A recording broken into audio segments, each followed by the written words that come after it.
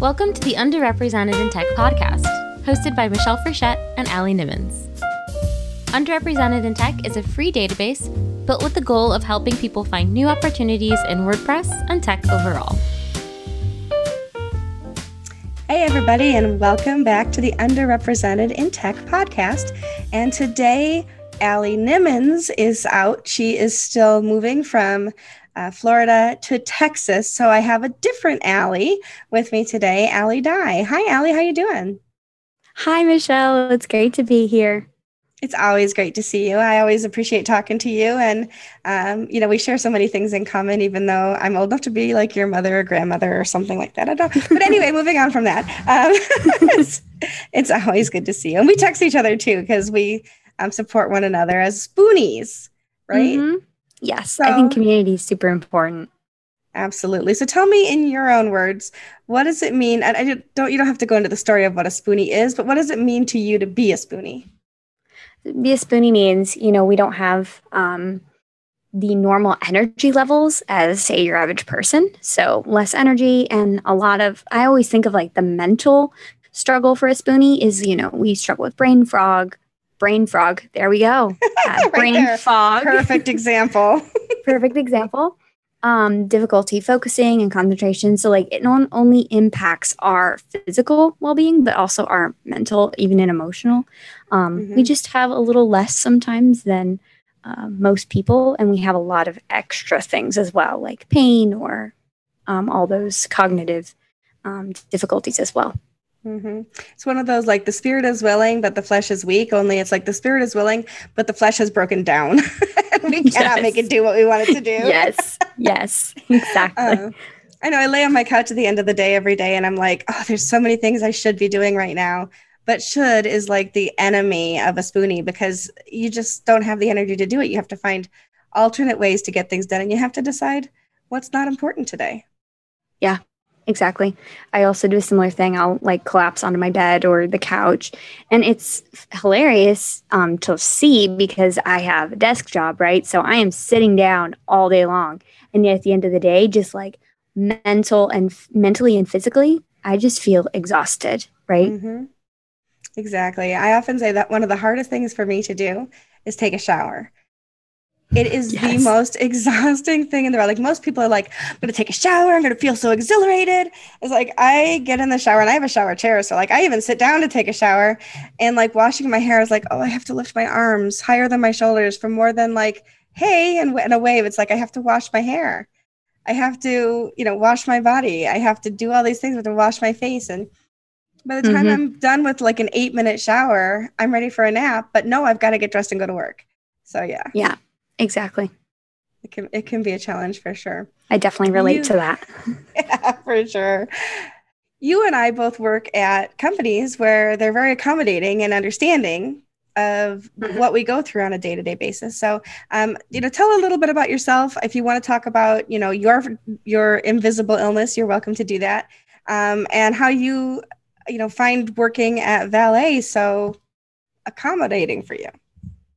Well, living with multiple sclerosis, which is my diagnosis, I suffer from neurological symptoms, which can be really scary. And then, of course, there's just mental fatigue and physical fatigue. And for the longest time, even as a teenager, I was doing nanny work. I was doing after school homework and study groups. And I loved working with kids. And I would walk to work all the way. And yet, ever since I was a kid and I had MS, I just got older sooner, it felt like. So now I'm wow, when I was 14, I could do so much. And now, I'm 22 and I can do way less. And so I've just seen how the progression of the illness has kind of changed my even career trajectory. So it went from then I was driving to do nanny work at places that I preferred over other places. And that was fine until I couldn't drive anymore. And my mom was having to drive me to work every day and coming to pick me up. And then there were times when, my parents are concerned, I have a mental breakdown, because I'm easily overwhelmed. My brain is already trying to deal with so many other things. They're then she's out in the world driving and, that could be dangerous. And so it became very clear that I needed to do something from home.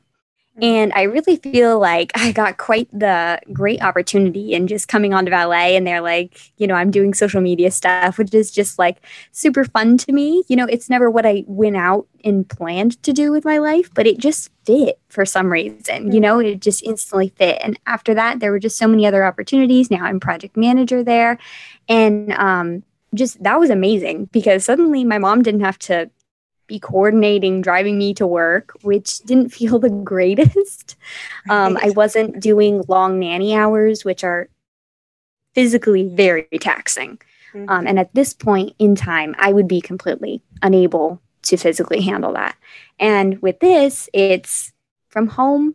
The hours are flexible, and everyone on the team is so understanding of my situation, which is huge because I know so many people who have lost their jobs over, well, you used all your sick time and you're taking time off. Well, then we're going to have to fire you. Like those are literal things that happen to people.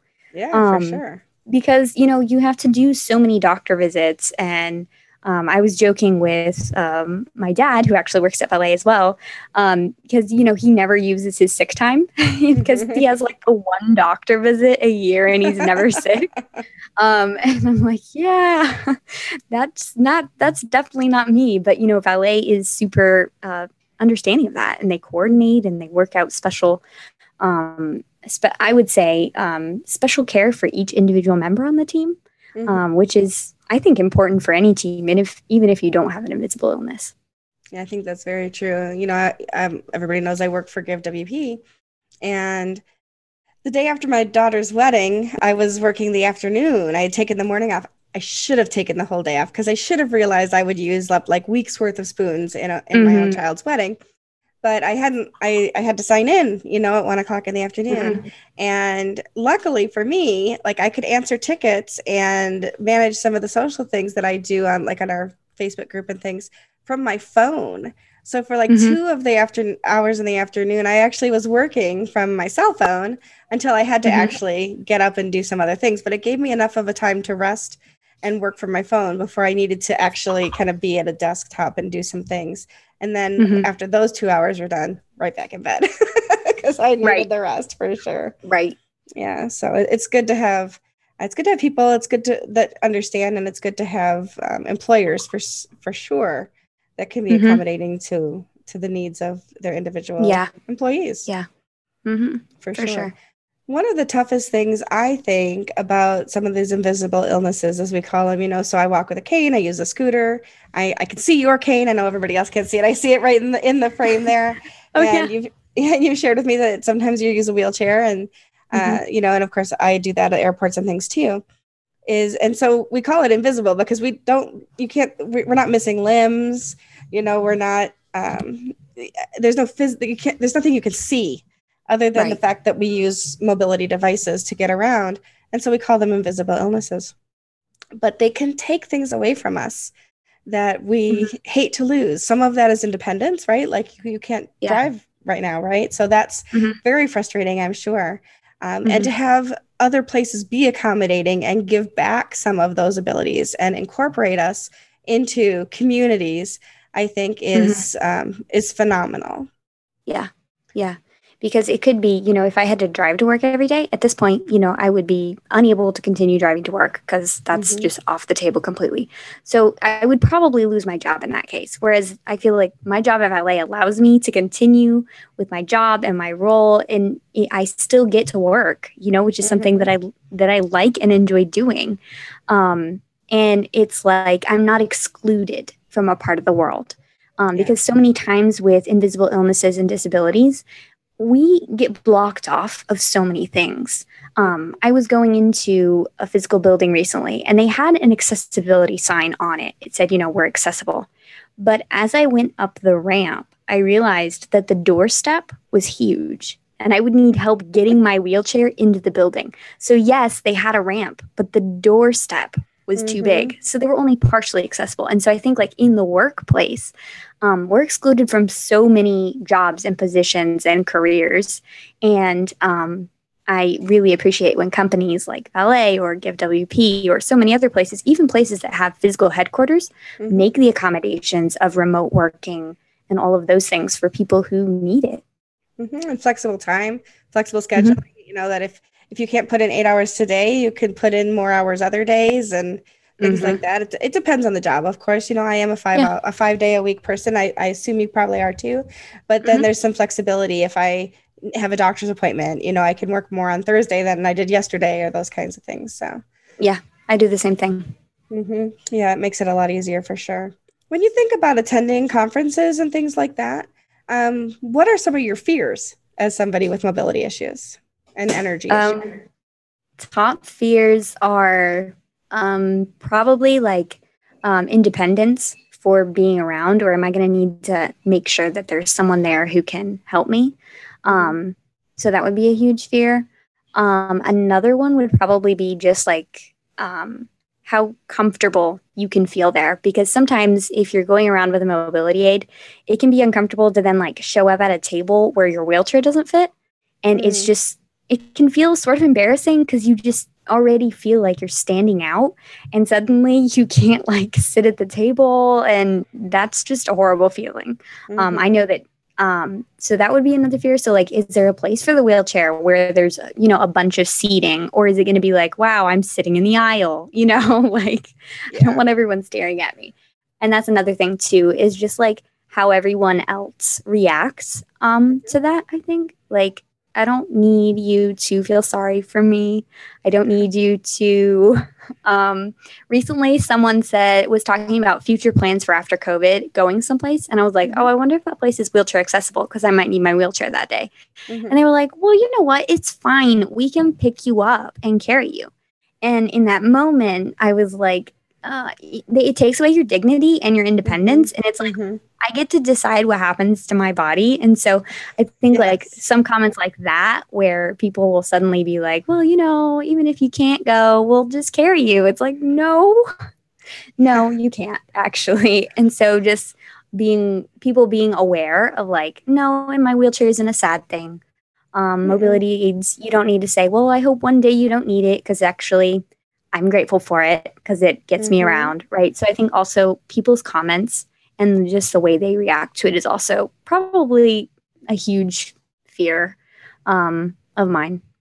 Yeah, I can understand that. The last few word camps I've gone to, I've used a scooter. And granted, this was all pre-COVID, but still, 2 or 3 camps that I attended, I used a scooter. And my first thought was, it's going to feel weird. But I'll tell you what, holy cow, it was just... It was freedom. It was the ability to not have to sit in one spot all day and have people, bring me my lunch, as opposed to be able to just like toodaloo go wherever I wanted to and have lunch with everybody, and those kinds of things. Right. Yeah. For sure. And then right before Christmas, I found one on Facebook Marketplace for $250, a mobility scooter, which is like ridiculously cheap. And I tried it out. I bought it. And I named it Freedom because I was able to really enjoy my daughter's wedding, because I could get around easily and visit with people and see things. And it was awesome. And that isn't to say that I don't sometimes rely on help from others, because I certainly do. They were my best friends were there that weekend, and they were helping me out too, and making sure that everything worked out the way it was. Partly because, of mobility, and partly because I was a scatterbrained mother of the bride. So a lot of those things go hand in hand. But having people who are understanding and not in the way like, well, we'll just pick you up and take you, like you said, but actually have the ability to think about what is best for you and know what you prefer, and then work with you that way, So for sure. Offer things as opposed to assume things is always, I think, really good. Like, would you like me to get you a plate? Or did you want to walk up and I can carry it for you? Like, give you options, but think it in ways that are helpful, but not assume what you need. I think is super important. Yes, absolutely. For me, when it comes to events like that, I worry that there won't always be, like you say, that the door stops will be too high. Like, there'll be a ramp, but it only goes so far. And then there's an escalator, or the elevator will be broken, kind of thing.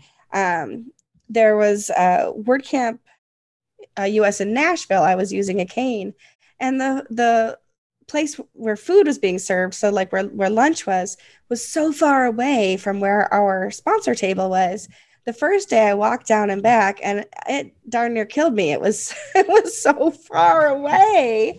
Yeah. It was the same building, but this building was a huge city block, right? And the second day, Amanda Gorman said, I'll go grab us lunch and I'll come back and eat with you. And that to me was like so amazing, because she thought not only like, oh, I'll bring you back lunch after she sits and eats with everybody else. She was kind enough to think, I'm going to go grab us lunch and we'll eat together. And that meant the world to me. So like those kinds of things I think are super important. But also to think about the fact that if I'd had a scooter, no problem, I'd just toot along down with everybody else. But not always does somebody who has mobility issues have the ability to use a scooter or a wheelchair in certain events.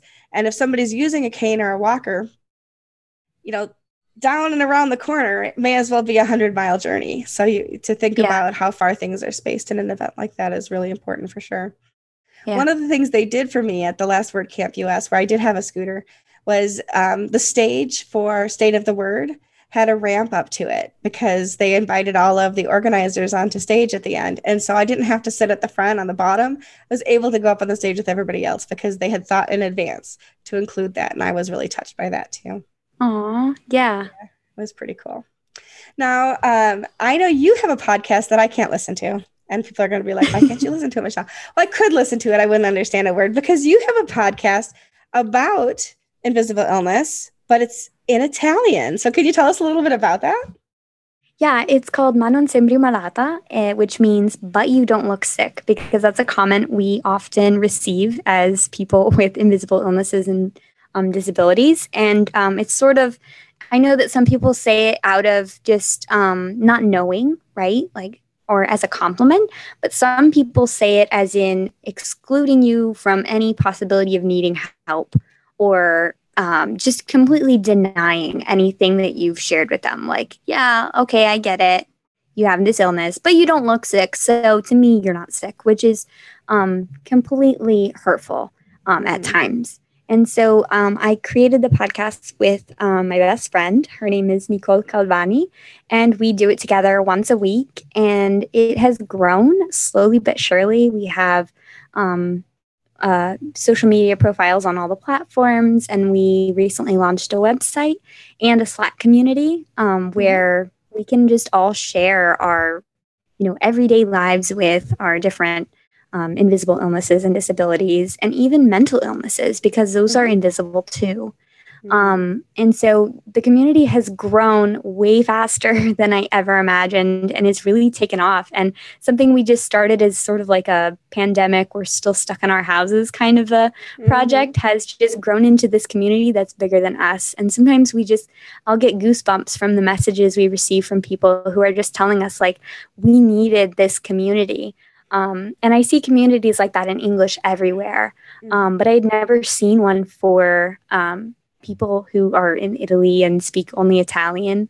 And so that's just kind of how the idea came about. Also because I wanted it in Italian as well, because I enjoy, talking with Italians, and I identify as Italian as well. So I wanted it for myself, and other people wanted it too. So it's been pretty amazing.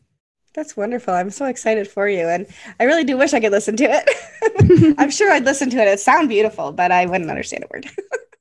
But it's good. It's good. But so many things are in English. So it's nice to be able to serve other populations who are hurting or needing or wanting content, that you can do it in another language and be able to provide that. I think that's wonderful. Absolutely. Yeah. Any parting thoughts today before we wrap up?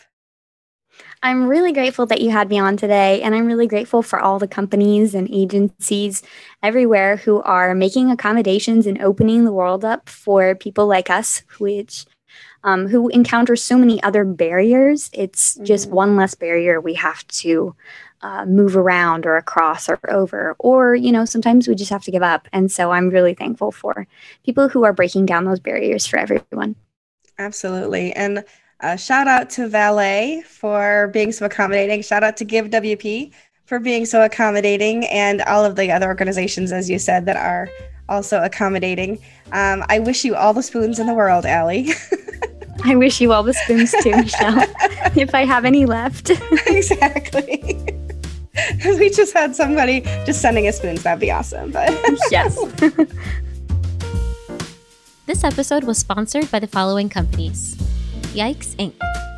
Yikes Inc. is a collaborative, results-driven, Philadelphia-based WordPress agency dedicated to sustainable business practices. Thank you so much to our sponsors for this episode. If you're interested in sponsoring an episode, using our database, or just want to say hi, go to underrepresentedintech.com. See you next week.